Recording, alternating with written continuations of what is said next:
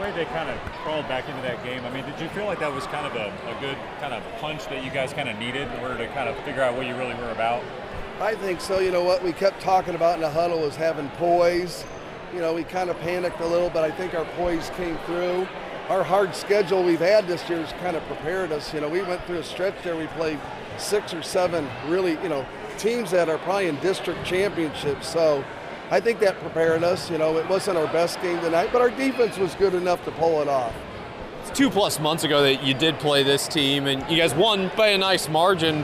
How much are you able to lean on that? I mean, it's 2 months. Teams can change a lot in that time. Did you lean on that a whole lot leading up to this one? Or no, Tommy, because this is only our 10th game where our starters have played together all year. Maya broke her finger in the first game. Chloe's broken her nose twice.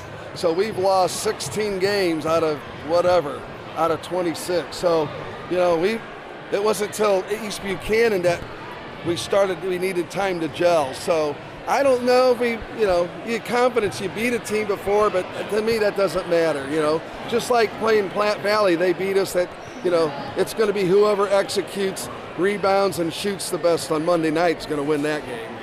Maya had the big 3 late to kind of, kill their momentum. What does she bring to this team? Huge. She's led the GRC, Chris, in 3-pointers per game. And so losing her for 9 or 10 games was a killer.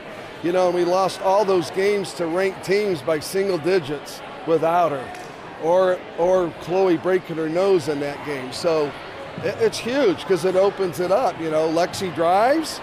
She can either score or kick it out, and we can shoot the ball. So it was huge. They tried to prevent Chloe from shooting tonight. And they're very well coached, and they do a good job on man-to-man defense.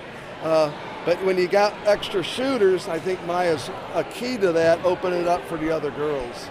Well, on the flip side, the free throw line was big for, I think, 14 of 17. Chloe was 9 for 9. I mean, it's pounded into our heads this time of year, but it's true. I mean, that makes such a big difference right now, doesn't it? Well, our 2-hour practices are really 1 hour and 20, and then we shoot for 40 minutes, That's all we do, shooting form, shoot.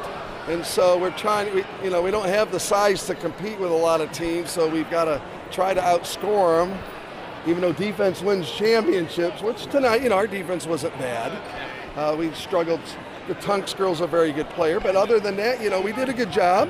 I don't know if anybody else had 10 or more points besides her, but I think we've led the GRC. We're over 70%. How many high school girls teams shoot 70% from the line? Not many. So it's been a plus for us. Yes, Tommy, it has. To see the girls come back winning this championship after last year, what does it mean to you to see them be able to hoist the trophy this year? Well, it's fun, because last year, Chris, we ran into a really Bishop LeBron team that got second place. And, they humbled us. We were down 17-0 before you could open your, call a timeout. So, we kind of talk but I think, the past is the past again, right? That's the beauty of sports. Whatever has happened in the past doesn't matter. Look at how they talked the Chiefs down this year. The past means nothing. You just got to come and play.